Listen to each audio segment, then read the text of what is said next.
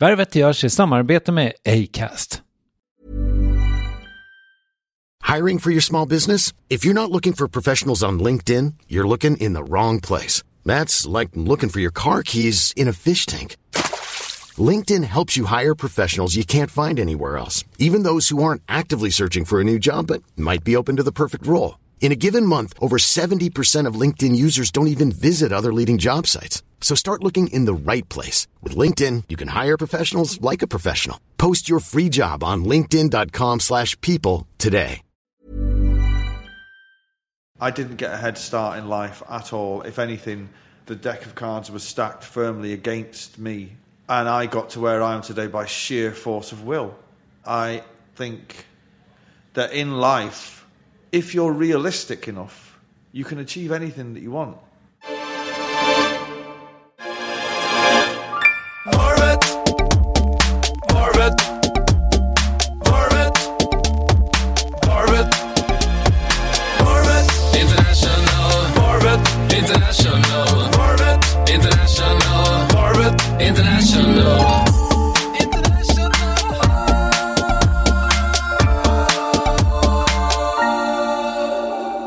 Hello and welcome to the 32nd episode of Varvet International. I'm your host, Christopher Triumph, and I'm extremely excited to share this Noel Gallagher interview with you guys. It's one of the best to date, if you ask me. But before that, let me tell you about our sponsor, Squarespace. Yes, the legendary Squarespace. It's a great tool for building websites. This is great since Varvet International doesn't really have a website yet. I'm not sure why, we just didn't come around to it, but now it's time and I'll use Squarespace to build it. And I think you should go have a look at squarespace.com. It's really easy to make your website look very beautiful, very professional, and it's cheap, from $8 a month. And one of the greatest things about it is that it's a one-stop shop. Email, hosting, it's even possible to integrate e-commerce in there. You can try it for free, and with the promotion code VARVET, you will get 10% off once you go for it. So thanks for that, Squarespace. Go check out squarespace.com.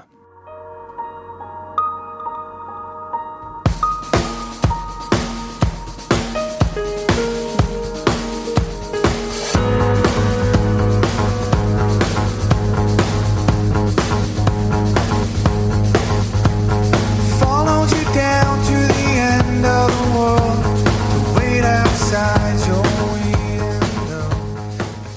I'm gonna be honest with you, and a little self-centered. In August, I've done Varvet International for a year. It's been a great journey. I've got to meet some fantastic people. I've seen great places. And I realized that I'm very privileged to have been able to do this project. But I've also thought that I should quit doing it. It's really expensive, and after all, does the English-speaking world need another podcast with a man speaking to other men or people? And up until the meeting with Mr. Gallagher that you are about to listen to, I thought that my upcoming interview trip to Los Angeles in August would be my last, at least with Varvet. But then I met Noel Gallagher, and now I feel like going on for a really long time, because you and I are gonna live forever, as Oasis once sang. And also, well, let's say it was inspiring. I think you'll understand what I mean in about 40 minutes.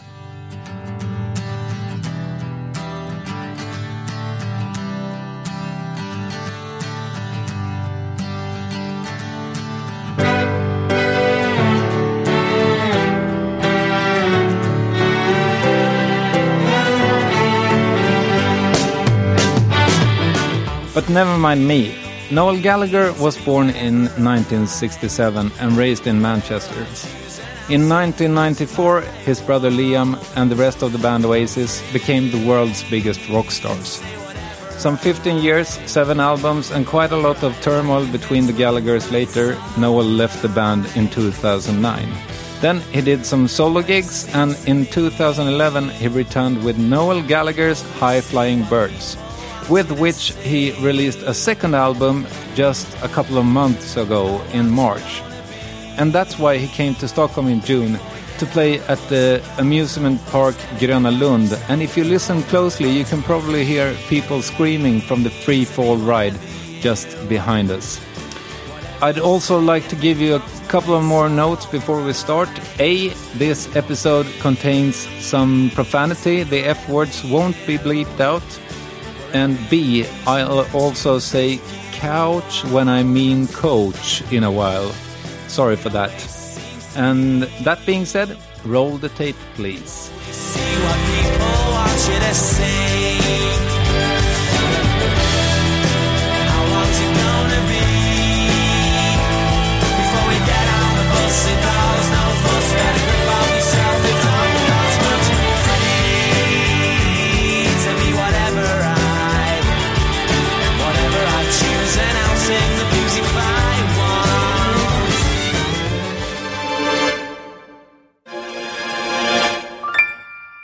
While I set the sound, what have you done today? I woke up, down, and I got out of bed. I had some breakfast. Then I had a shower. I went for a walk. I got extremely hot. Then I had to have another shower. That's what I did. Okay. And this was in Stockholm? This was in Stockholm, yeah. All right. Yeah. I've never been here when it's been this hot before. No, it's amazing. Yeah, but it's even hotter in England, I heard. Well, yeah, I don't know. It's fucking pretty hot here, let me tell you. It's good. It's good. Not to put any pressure on you, but you seem to be like perhaps the world's best interviewee. And the pressure's on you, not me. Well, thank you. But you seem to always have been. How do you develop that skill? I don't know whether it is a skill. I'm going to think and answer that off the top of my head and say all I do is answer the questions honestly, and it's not an act. I just answer the questions honestly, and there you go. Yeah, I was thinking that perhaps it's the fact that you seem to be quite fearless. I suppose, yeah. Well, yeah. I don't feel any fear, particularly doing interviews, and I have opinions, and I'm not ashamed of them. And I think in the modern world, it's not really the done thing to have opinions, is it? No. You know? I was talking to a guy before, and I was saying, I think 90% of the interviews that, I don't read them anymore, but that you see, you're fucking just dull, do you know what I mean? Now, clearly a lot of it is to do with journalism as well. You know, journalism, the golden age of journalism is over. I think I probably got the back end of it in the 90s. There was some kind of good journalists. So I do interviews now with young journalists, and I swear to God they are fucking idiots. You know, it's the same old fucking questions all the time. Now, the same old questions are all right if you ask them slightly differently. Do you know what I mean? Yeah. So I wouldn't say it's entirely an artist's fault. The journalist must... And yeah, the writing is so bad, and it's all quite generic and, boring, which is the worst thing you can be. Yeah. I was curious, maybe I can put your opinions to test then. Because we had, like the UKIP had a great election last time. And we had the same thing here in Sweden with a really far-off right party doing a very good election. Do you have a thought on why that is? I didn't realise UKIP did have a great election. Didn't they? I don't know. I wasn't aware. I don't know. I think didn't everybody do badly apart from the Conservatives? I think they were at like 12 or 13% or something like that. I don't know anything about the figures. But, you know, I mean, look, UKIP and all those things, I guess I see them, if you're asking my opinion, which yes. I'm assuming you are, Thank you. I see them as any other political party. A tiny little bit of what they stand for makes sense. As the same with the Labour Party. A tiny little bit of what they stand for makes sense. And the Conservative Party, a tiny little bit of what they stand for makes sense. But in the case of all of those things, as an overriding ideology, capitalism has proven to be quite unfair to the more vulnerable members of a society. By the same rule, socialism or communism is equally unfair to aspirational people in a society. By the same rule, the Green Party, for instance, do you know what I mean? Although we'd all like to live on a cleaner planet, you know, if they got in, you forget fucking computers and cars and all that shit. But that's unfair as well, do you know what I mean? Yeah.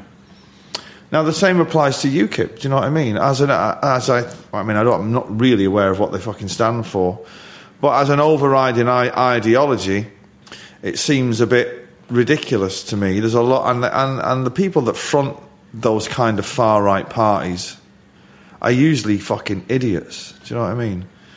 But I think if one was to take a tiny little bit of UKIP and a little bit of Labour Party and a little bit of Conservative and a little bit of the Green Party, kind of mush it all up, you would come to some kind of common understanding for the majority of people. But as politicians are not into politics, they're into power. And there you go. Did you vote? I didn't vote, no, so I shouldn't really be giving you my opinion on it, because I certainly won't be complaining about it. But I didn't vote, no, not because I wasn't a protest. I was actually away on tour and I forgot to fucking register to vote because I was like living a rock and roll lifestyle, baby. All right. I was in America at the time, so I fucking forgot all about it. But it wasn't like a Russell Brand statement then? No.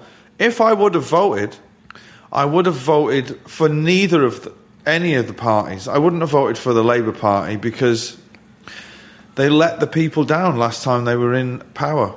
And they proved themselves to be as slimy as the Conservatives.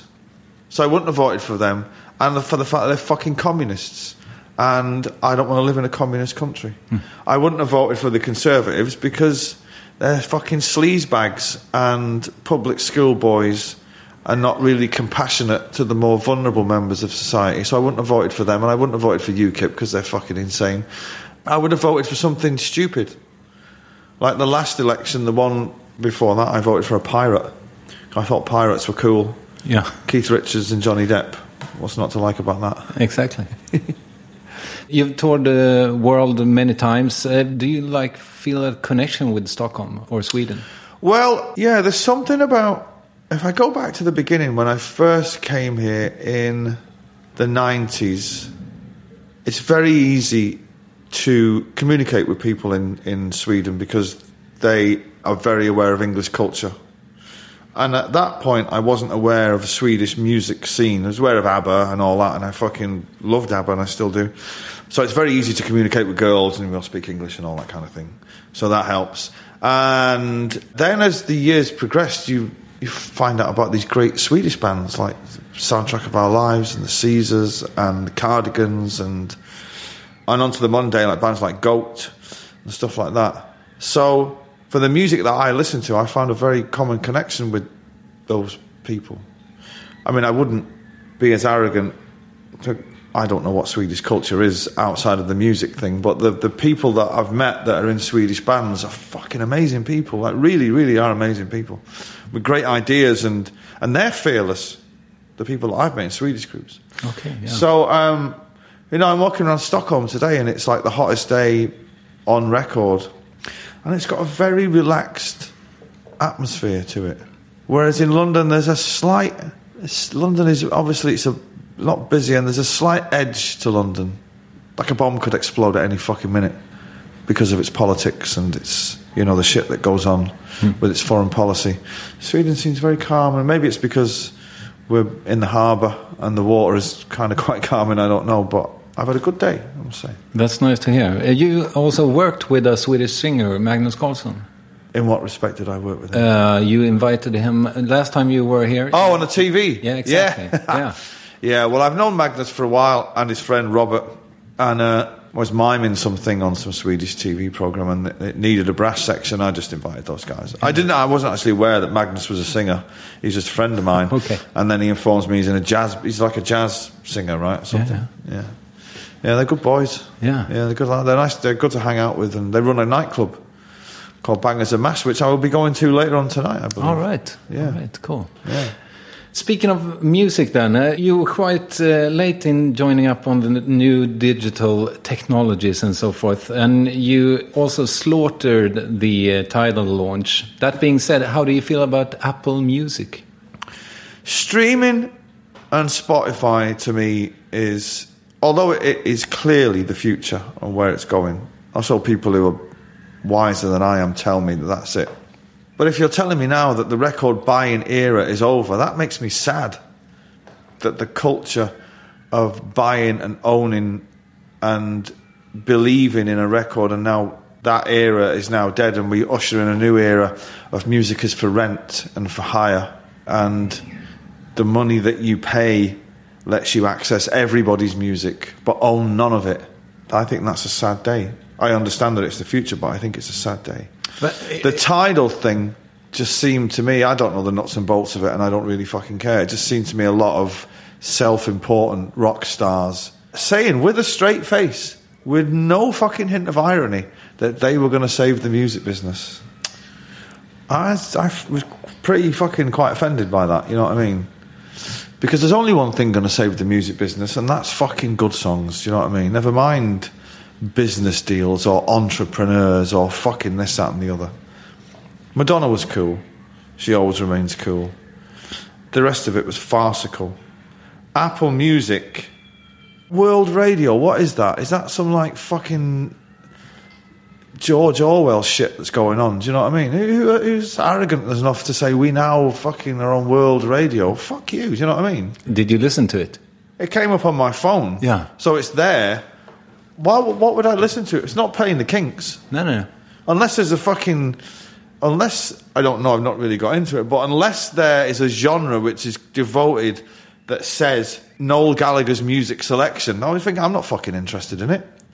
What? I don't even know what the theory behind it is. What exactly? That you pay again this £10 a month. I guess so, yeah. And then you think, I'm in a jazz mood today. I'm just going to put some jazz on. But you're not listening to what you want to listen to. You're listening to someone else's play. I don't know. No, I don't know. And they also sold it with the argument that you could sort of stay in touch with the artist. But I mean, wasn't that what MySpace was all about 15 years ago? Who gives a fuck about what the artist is doing? Who cares? It didn't. My love of the Smiths never suffered because I didn't know what they were doing. They were either on tour and then they disappeared, and then they put an album out and you went, wow, there's an album coming out. Fucking hell. What's it called? Nobody knows, you know.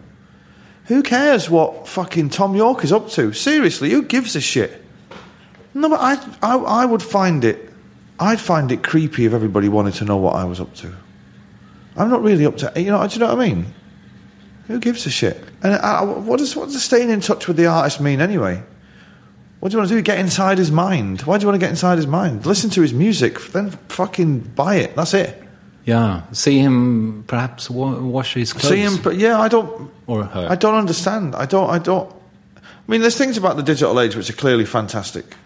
You know, families can be interconnected. If a family is spread all over the world, like, you know, the parents live in London and they have a daughter who lives in Los Angeles and a son who lives in fucking Dubai, and they can stay in touch through Instagram and Twitter and all that kind of thing. That's clear. But when celebrities and fucking shit take it over, it becomes like somewhat weird. Do you know what I mean? But you being on tour all the time, I mean, FaceTime, do you FaceTime with your kids? No. I think I've FaceTime maybe twice. Not because it's not like a principle thing. It's just I never think of it. It's just phone. Do you know what I mean? Yeah. I'm always on the phone. And I do have... I do have an Instagram account. I know. But it's quite... I don't take it seriously, do you know what I mean? It's like people... their whole fucking life and shit is dependent on the reactions of the internet. You know, I still remain a guy with a guitar that just sits down and writes songs. For who? I don't fucking know. You know, for how many? I don't fucking care. You know, when is it coming out? I have no idea. But you'll be the second to know when it does come out. You know what I mean? That's it. I mean, 99% of artists today, they take it so fucking seriously, the internet and the digital thing and all blah, blah, blah, and this, that, and the other, and tweet this and fucking Tumblr that. But this is the dawning of the new age, you know? But you are quite a frequent Instagrammer, though. When I'm on tour, yeah. I mean, now, I started this... The night I started the tour, When I'm not on tour, it won't be active. Okay. You know what I mean? It won't be like, hey, this is what I'm eating for breakfast. Woo! You know, eggs. Who loves eggs? Do you know what I mean? It's a way of... Because I used to do a tour diary. And to be honest, I've got such a fucking pain in the arse trying to... I felt... How this all came about was I was doing the tour fucking thing. And really, every tour that I've ever done has been the same. It's just you wear different clothes and you've got greyer hair and you put on a bit more weight and you play slightly different songs to a slightly less enthusiastic audience. And so I was writing these things. I was thinking, well, I fucking said all this before. I'm playing the same venues. I'm staying in the same hotels. And I thought, I'm not doing it. The blog or whatever it was, the tour diary. And people said, we got to do something. And then my daughter said, why don't you do Instagram? Right, what's that? She says, that's just tiny pictures and you just put a little caption. It's like, that seems like quite fucking easy. Lo and behold, there we go. But do you do those little doodles yourself? No, they're by an artist called Hazel B. I'm not that talented, Jesus Christ. I'm not like a fucking songwriter and an artist. It's by an artist called Hazel B. She's not a friend of mine. I've never met her. I found these postcards. And from time to time, they seem quite apt for what's going on. And there seems to be one for every occasion. I'm running out of them, though. No. All right. Reading up on you, you seem to... first of all, you are a really funny guy. Do you have any idea where your sense of humor comes from? I have no English blood in me. My parents are Irish. So there's that. There's being working class and coming from a very poor background. There's that. And then there's being a Mancunian. So there's that, but I guess. I tried to find famous comedians from Manchester, but I didn't really find any. No, there aren't any. No. John Cooper Clarke, maybe. He's from Salford, though. Then you're number one on my list. Oh, well, thank you very much. But saying that, Morrissey is very funny in his interviews. Mark E. Smith from The Fall is very funny in his interviews. Sean Ryder is very funny. So it must be something in the water. Again, I don't know. I don't try to be funny. I don't know. You just are. So they say. Have you always been? I don't know. You'd have to have someone that's always known me. I must ask my mum. See, before you're famous, it's called being a smart arse. As soon as you're famous, they go, he's a funny guy. Man, Yeah. You're a fucking funny guy. Okay, thank you.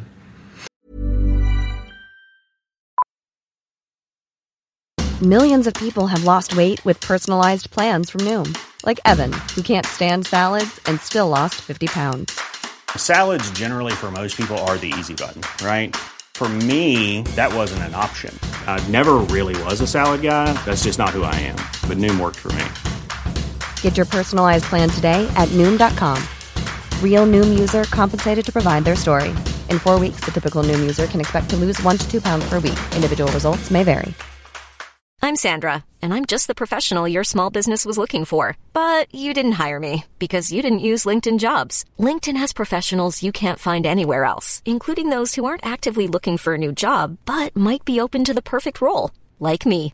In a given month, over 70% of LinkedIn users don't visit other leading job sites. So if you're not looking on LinkedIn, you'll miss out on great candidates like Sandra. Start hiring professionals like a professional. Post your free job on linkedin.com/people today. You've also come back to your love for Seinfeld. Oh, yeah. Could you verbalize why you love that series so much? When it first aired in England in 1995, I think, I know for a fact I was the only person in England watching it. I didn't know anyone. All of my friends, do you watch that Seinfeld thing? No, what's that? Oh, it's a fucking thing that's on, whatever it was on, I don't remember what side it was on. What's it about? It's about nothing. So I didn't know anyone, and I fell in love with the characters immediately, and then all the secondary characters like Newman and the Soup Nazi and it's just the best thing. I watch it every day. Still? Still when I'm at home. If I've got like an hour I'll watch like 2 Seinfelds. I don't give a... I've fucking seen them all a million times. How about Curb Your Enthusiasm? Yeah, I like that, but not as much as Seinfeld. You can't beat George and Kramer. And recently I've been watching the what they call the bloopers, the outtakes. You know, Elaine Bennis, she's an attractive woman when she laughs, it's got to be said. She's fucking great. Do you watch Veep?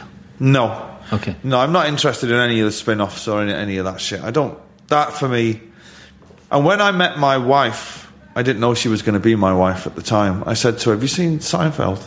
No, what's that? And I was like, It was a bit of a test, do you know what I mean? Yeah. And luckily, it was on. And, because sometimes you get good ones and bad ones. And a good one came on and she fell in love with George. And that was it. I would watch it all day. I would watch the full 9 series back to back, and then when I watched the first one, I'd go to the toilet and I'd go back and I'd watch them all again, and I'd still get the same amount of enjoyment out of them because I fucking love them. To me, it's like the Beatles. Is there something that makes you laugh as hard that's English? About with Seinfeld? Seinfeld's just clever. Exactly. It's fucking clever. And modern day comedy is broad and fucking dumbass. And it's just clever. Do you know what I mean? And I like clever stuff. I don't like modern comedy, particularly in England. There was this fucking thing that was on a few years ago, and I never watched it. And I didn't have to watch it because you just seen the fucking trailers and you just thought, these fucking idiots insulting people's intelligence, called The In-Betweeners. Did you ever watch that? I haven't, so no. Don't ever watch it. Okay. I've never seen a fucking episode. But it's just toilet fucking humour, just dog shit. And most things that are on British television now are terrible. Did you like The Trip? The Trip was amazing, particularly the first series. Yeah. Again, because it's clever, do you know what I mean? But that's one thing that came along. I didn't like the second series. The first series was fucking great. But if you go from The Trip backwards, that had been the first thing that had been on that was any good for fucking ages, for years. So when will the next thing be? Do you know what I mean? I'm not sure. Louis C.K.? Yeah. I love that guy, yeah. Yeah. I'm not too sure about the sitcom thing, though. No, but it's pretty great. Yeah, but Seinfeld's already done it. No, but not the sitcom, but his series Louis. Yeah, but it's kind. Yeah, I know what you mean. It's kind of like, I know it's not a sitcom, but it's kind of like, his neurosis going through life, which is, he's a brilliant comedian, but he's American. Do you know what I mean? But he's great. Yeah, he's amazing. Would you say then that your humor is more American than English? Mine? Yes, or yeah. I'm not a comedian. I'm not a comedian. I wouldn't say my humor is anything. I would.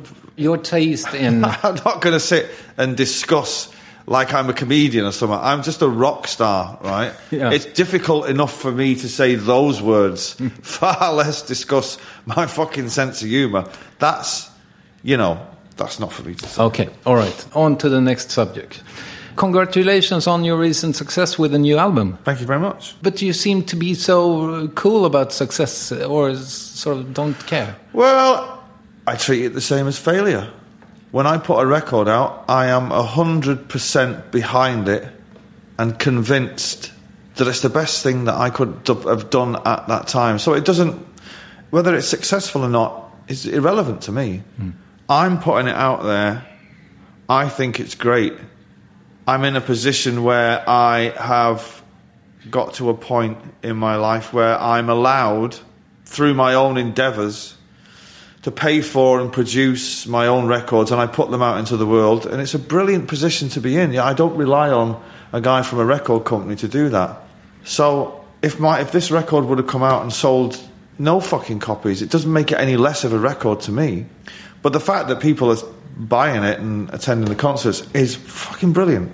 It's great. And, I don't really know how to sum that up into words. Do you know what I mean? When I get to American gigs, not even in the major cities, and I turn up and there's 200 people waiting outside for autographs before the gig starts.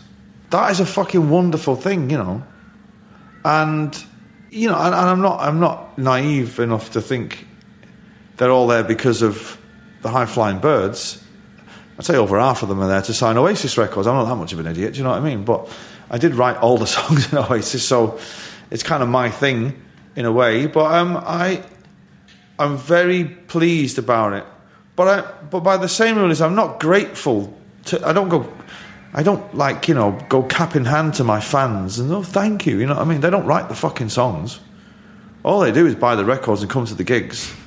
None of them can play the fucking guitar, as far as I can see. And I'm not the kind of rock star, or whatever you want to call it, who's like, hey, you guys, I'm fucking... Because you do what you do is because I do what I do. I don't give a fuck about that. You know what I mean? I don't recall any of them being in the studio telling me to go to F sharp minor in the middle 8. So I do what I do, and I'm glad people get it. I really am. But it doesn't... I wouldn't... If this record, for instance, would have been a commercial flop, it wouldn't have made me, the next time I go in the studio, approach my next record any differently. Okay. Because in that sense, I'm not an artist who can turn his hand... Like, if I'm Picasso, for instance, and one day I thought, I'm just going to do blue from now on. I can't do that. I can only do one thing. And I'm at the mercy of inspiration all the time. Songs just fall out of the sky, And I catch them and I put them out. So, and sometimes if songs fall out of the sky and they're like, that track, the right stuff, there's kind of things I've never done before, like saxophones and fucking jazz and all that. That's great, but it doesn't really colour my thinking about what I want to do next. Do you know what I mean? I just carry on, keep on keeping on. But would you keep on keeping on if you would sell 0 records? I would until the money ran out. Yeah, and then I'd probably stop. And then once the money ran out, I'd probably reform Oasis. So we can sort of... Happiness isn't selling records then? I mean, professionally speaking, it's the ultimate goal. But what I'm saying is it doesn't make... I'm in this to sell fucking shitloads of records, and believe you me, I don't think I sell enough. Do you know what I mean? But there's nothing I can... what am I going to do? Start writing pop music like Taylor Swift? It'd just be farcical. I can only do what I do. Selling records is great. And I would like to do more of it, and I think it's a travesty that people don't buy more of my records. But it's not now at this stage of the game. It's less important for me to be the big daddy as it was when we was in Oasis. We had to be the biggest and the best because that's what the band was that's what the ethos was. But now it's a bit more considered. Do you know what I mean? And it's more about the records than it is about the thing. I was sort of hoping that you would say that isn't happiness, and then I would ask you, what is happiness to you? Well, it depends. I mean, I live 2 lives. I live a professional life, which is what you see, and then I live a private life, which is with my family. Happiness in my private life is an ongoing daily thing, you know what I mean? My 4-year-old son is at sports day today, and my wife took a video of him coming last in a race, and he finished last. And he jumped over the finish line in a very theatrical manner, knowing that he'd finished last. That's the most beautiful thing in the world, because he doesn't give a fuck. He's just glad he finished the race.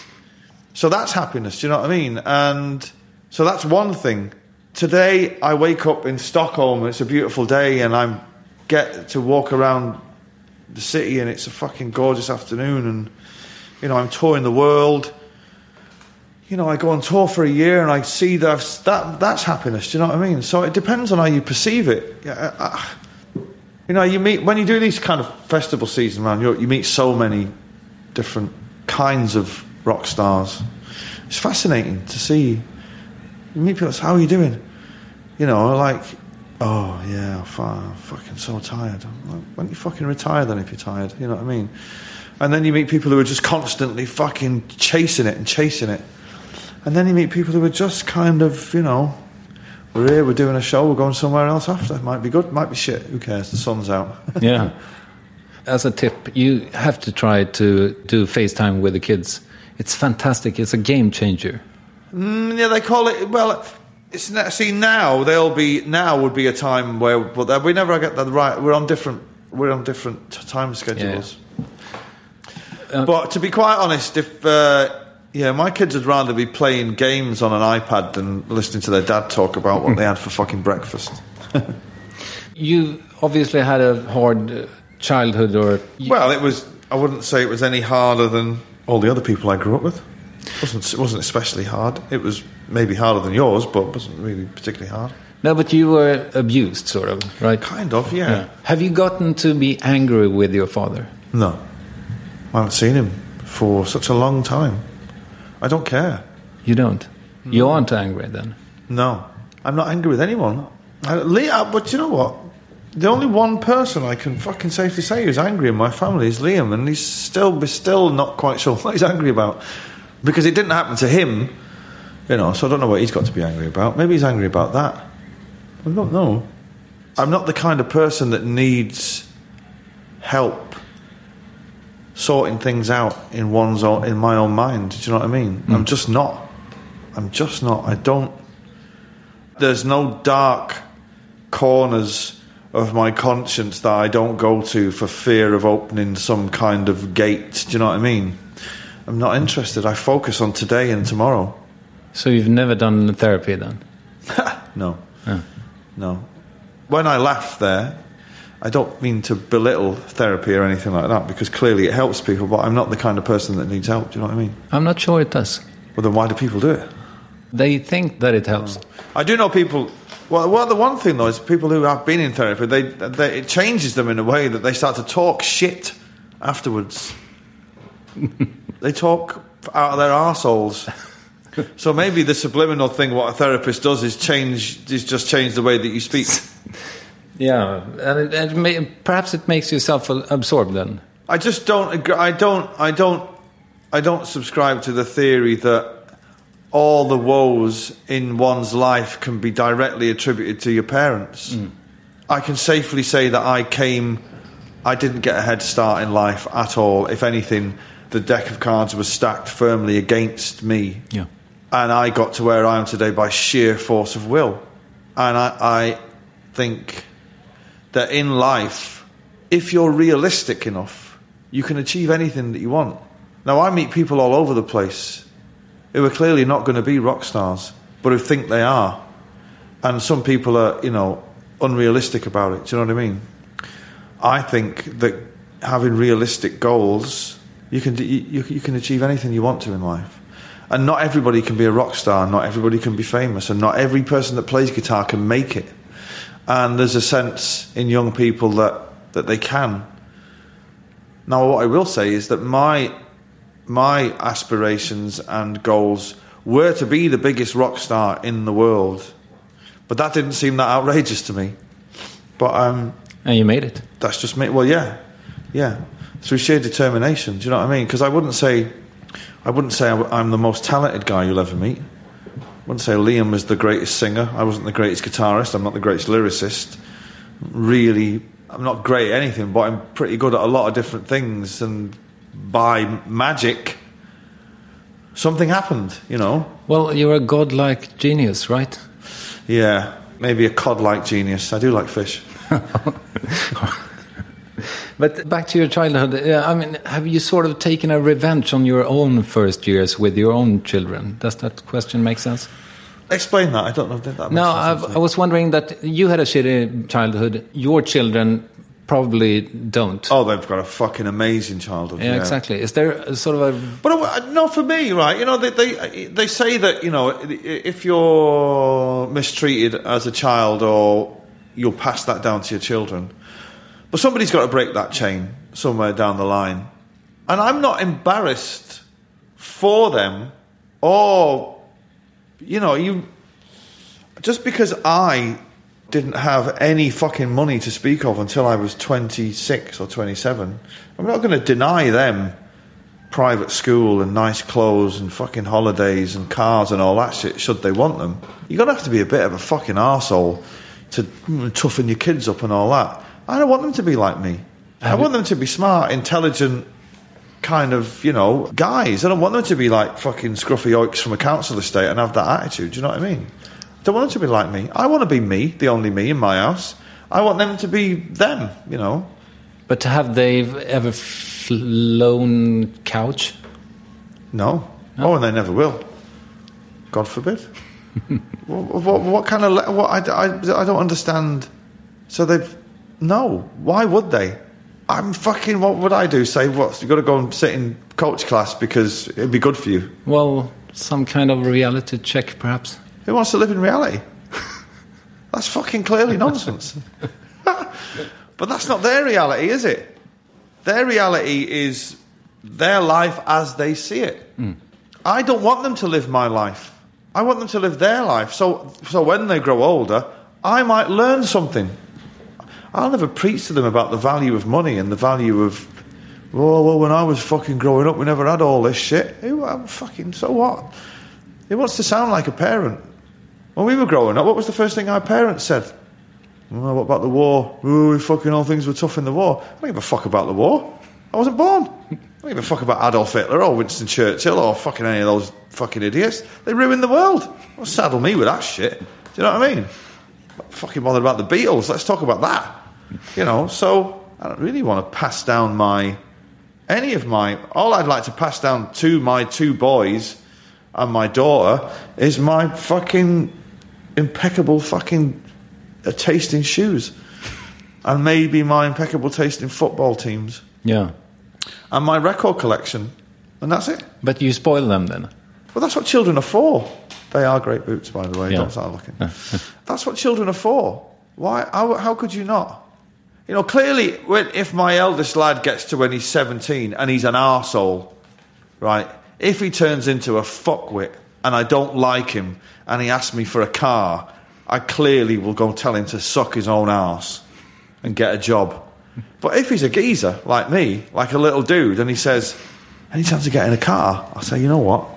I'll get you 2 fucking cars. I'll get you one for going to work in and one for the weekend. That sounds great.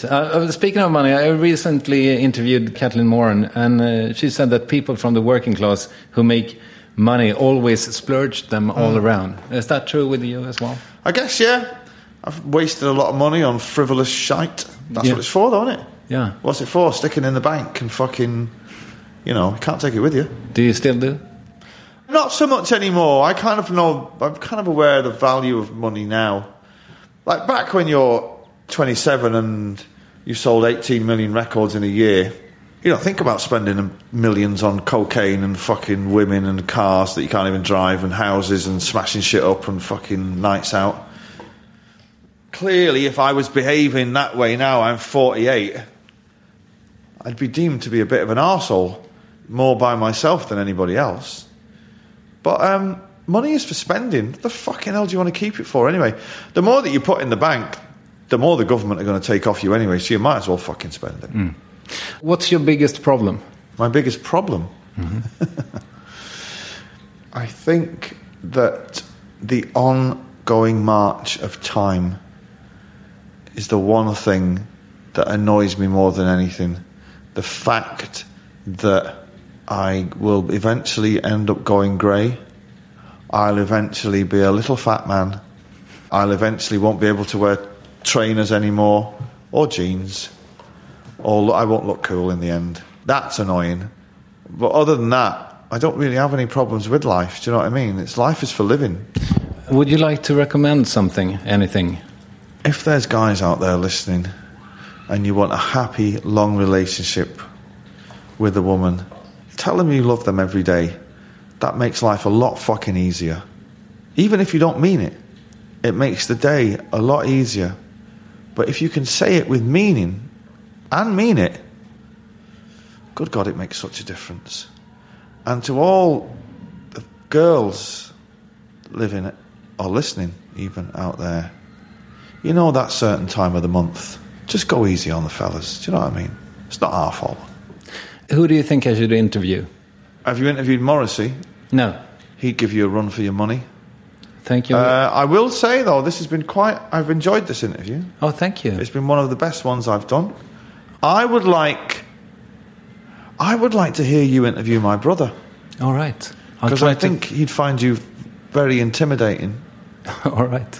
Because you don't ask questions that anyone can wriggle out of. You may be forced to confront some home truths. Other than that, I don't know. Kanye, maybe? Thank you so much for your time, sir. It's been a pleasure, and I mean that from the bottom of my swimming pool.